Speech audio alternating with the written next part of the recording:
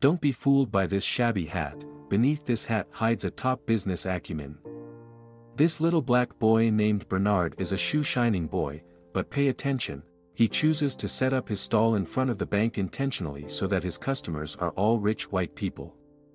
He doesn't care about the little money earned by shining shoes, he works slowly so he can hear the financial secrets white people are talking about while they wait. As soon as they leave, the little boy would write it down in a notebook. All he really wants is the valuable financial knowledge he heard from them.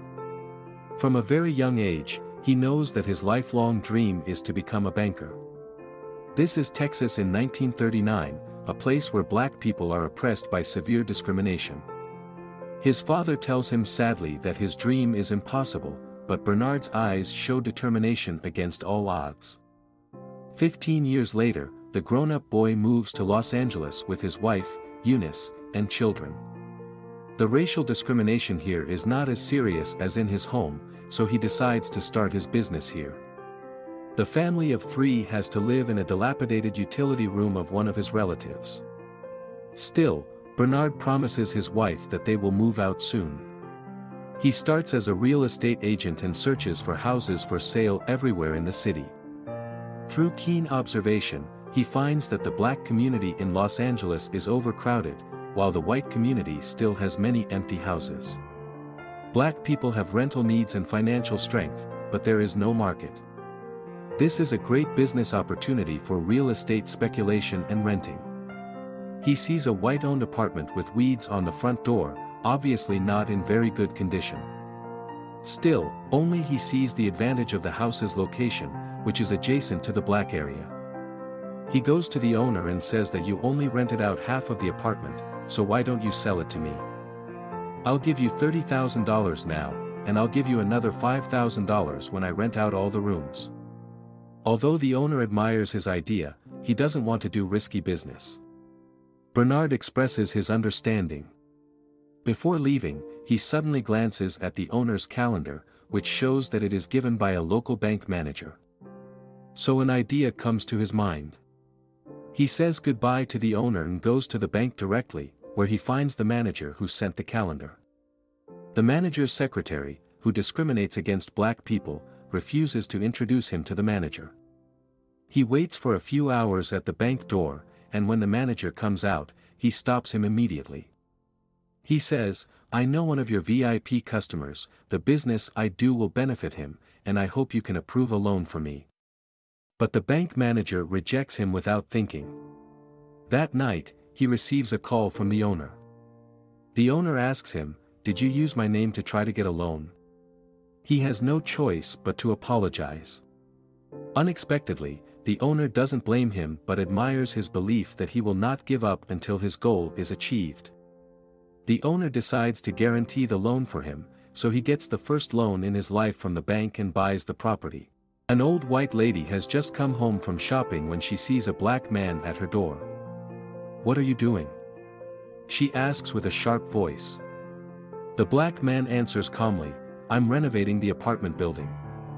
The old lady speaks with a mean face, "Workers like you should be careful."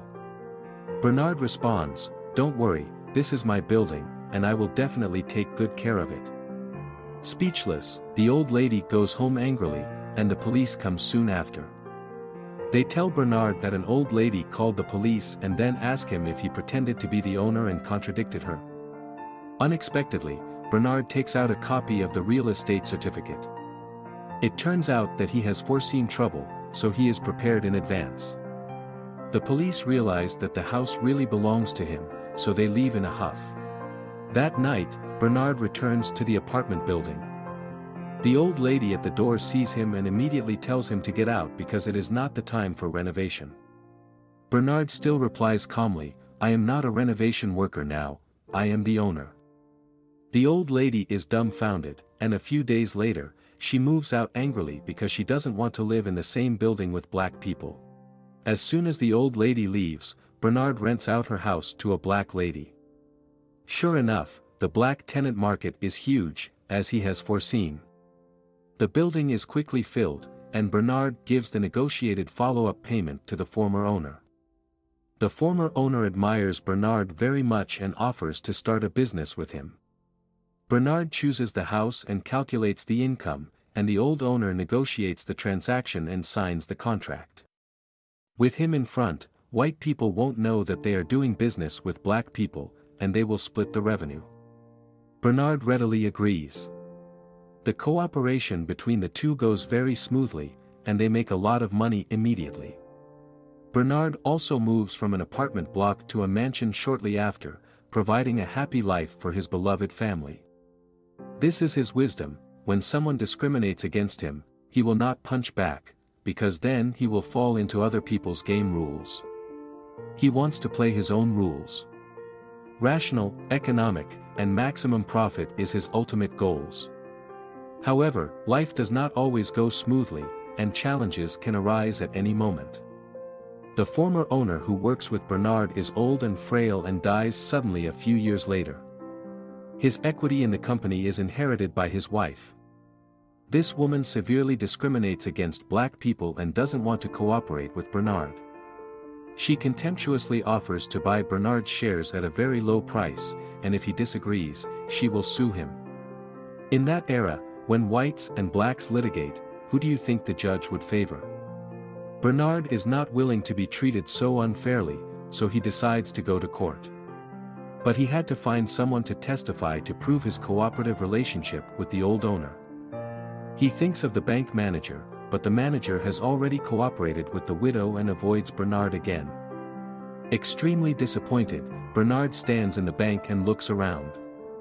The neat and tidy bank building shows systematically discriminatory fangs everywhere.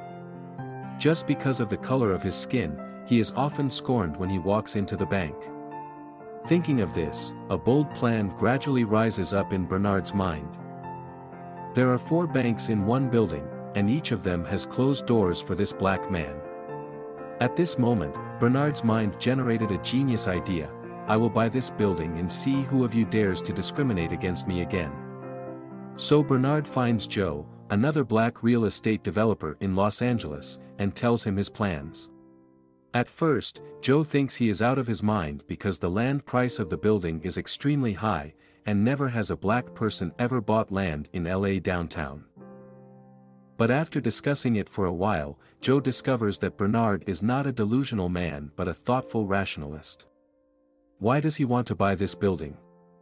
Because as long as he owns the building, the bank inside will serve him. They dare not refuse to give him a loan. They will also disclose the real estate trend to him so that his real estate business will be smoother. Joe is shocked by his idea, but after thinking about it, he believes it will work. Although he is extremely wealthy, he is also subject to white people everywhere. If he can step on white bankers on white land, he will make more money. However, they still cannot negotiate transactions with white people directly, so they need a white person as an agent. In this regard, Bernard already has an idea in mind: Matt, who has been helping him with renovations. This guy is an honest man. He's also very ambitious, just a little inexperienced. So Bernard and Joe set out to train Matt comprehensively, teaching him golf, high-class manners, mathematical thinking, and real estate. Matt lives up to expectations and quickly becomes proficient at golf.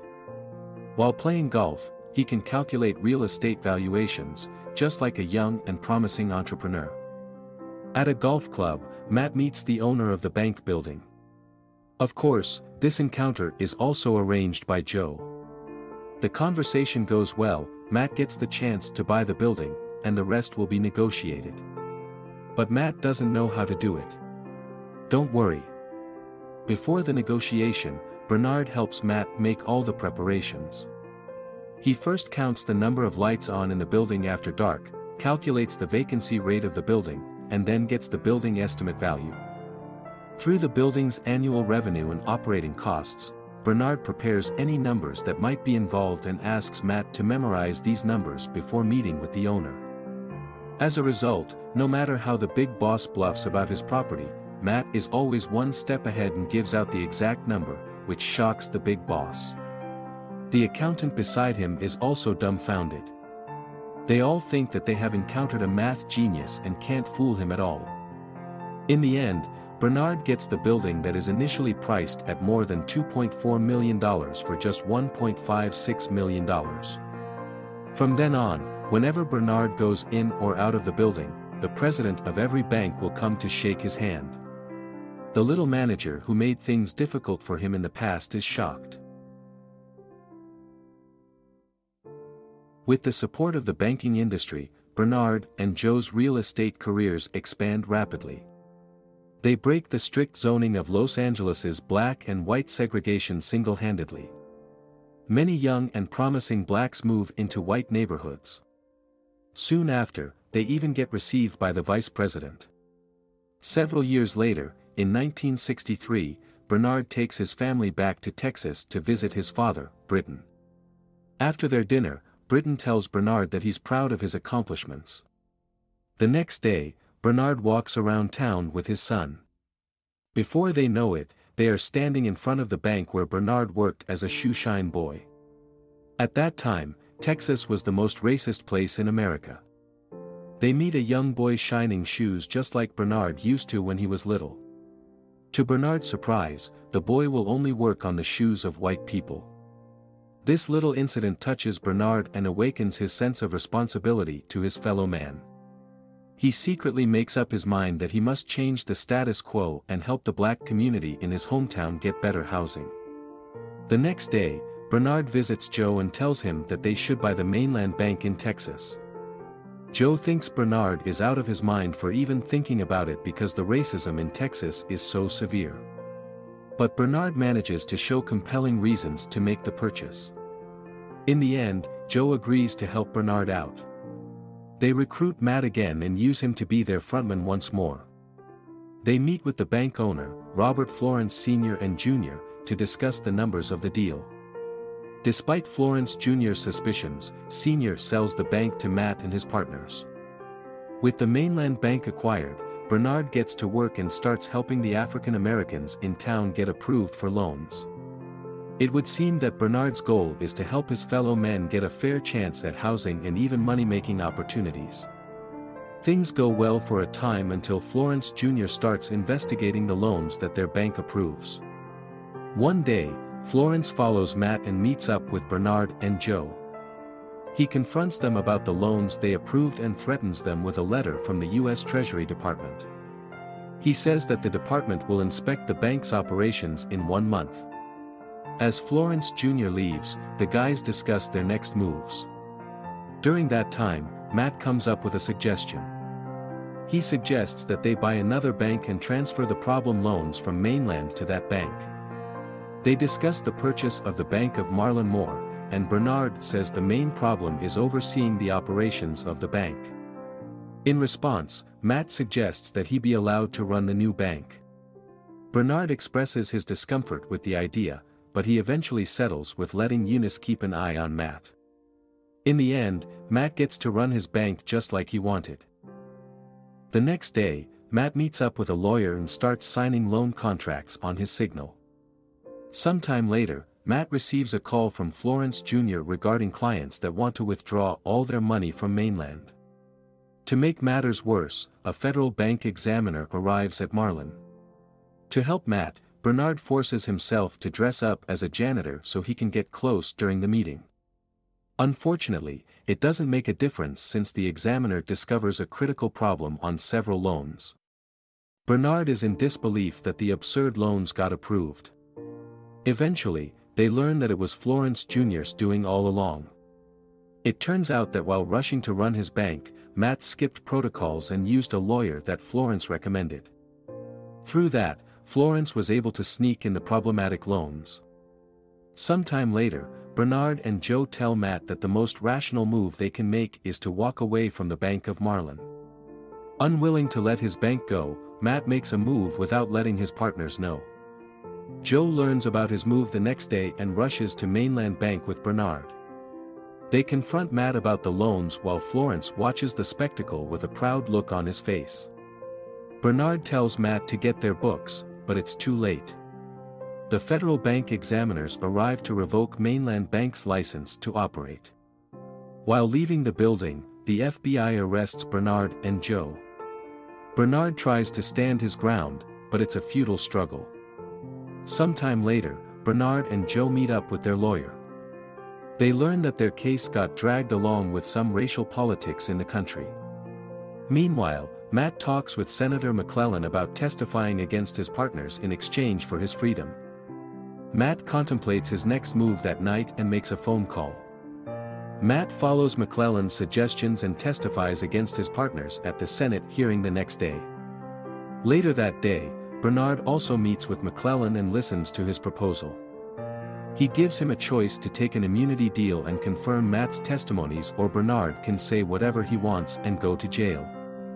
In the end, Bernard decides to say the words that have been kept in his heart for years. He talks about racial discrimination in the country. Shortly after that, both Bernard and Joe's fortunes got decimated after the hearing. The two also got sentenced to federal prison. Florence Jr. purchases the Mainland Bank for a small fraction of the price paid by Bernard and Joe. Meanwhile, Matt Steiner never got charged with any crime. Several years later, Bernard and Joe get out of prison. Eunice finds it strange that the two men seem happy even after losing all their fortune. It turns out that's not the case at all.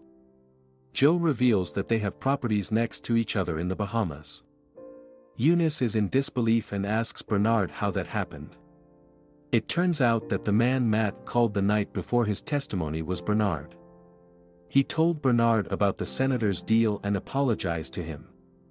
In return, Bernard asked Matt a favor before the government could seize their assets. The movie ends after we learn that Bernard and Joe's residential properties were instrumental to the fight against housing segregation in LA, and they still have two mansions next to each other in Bahamas.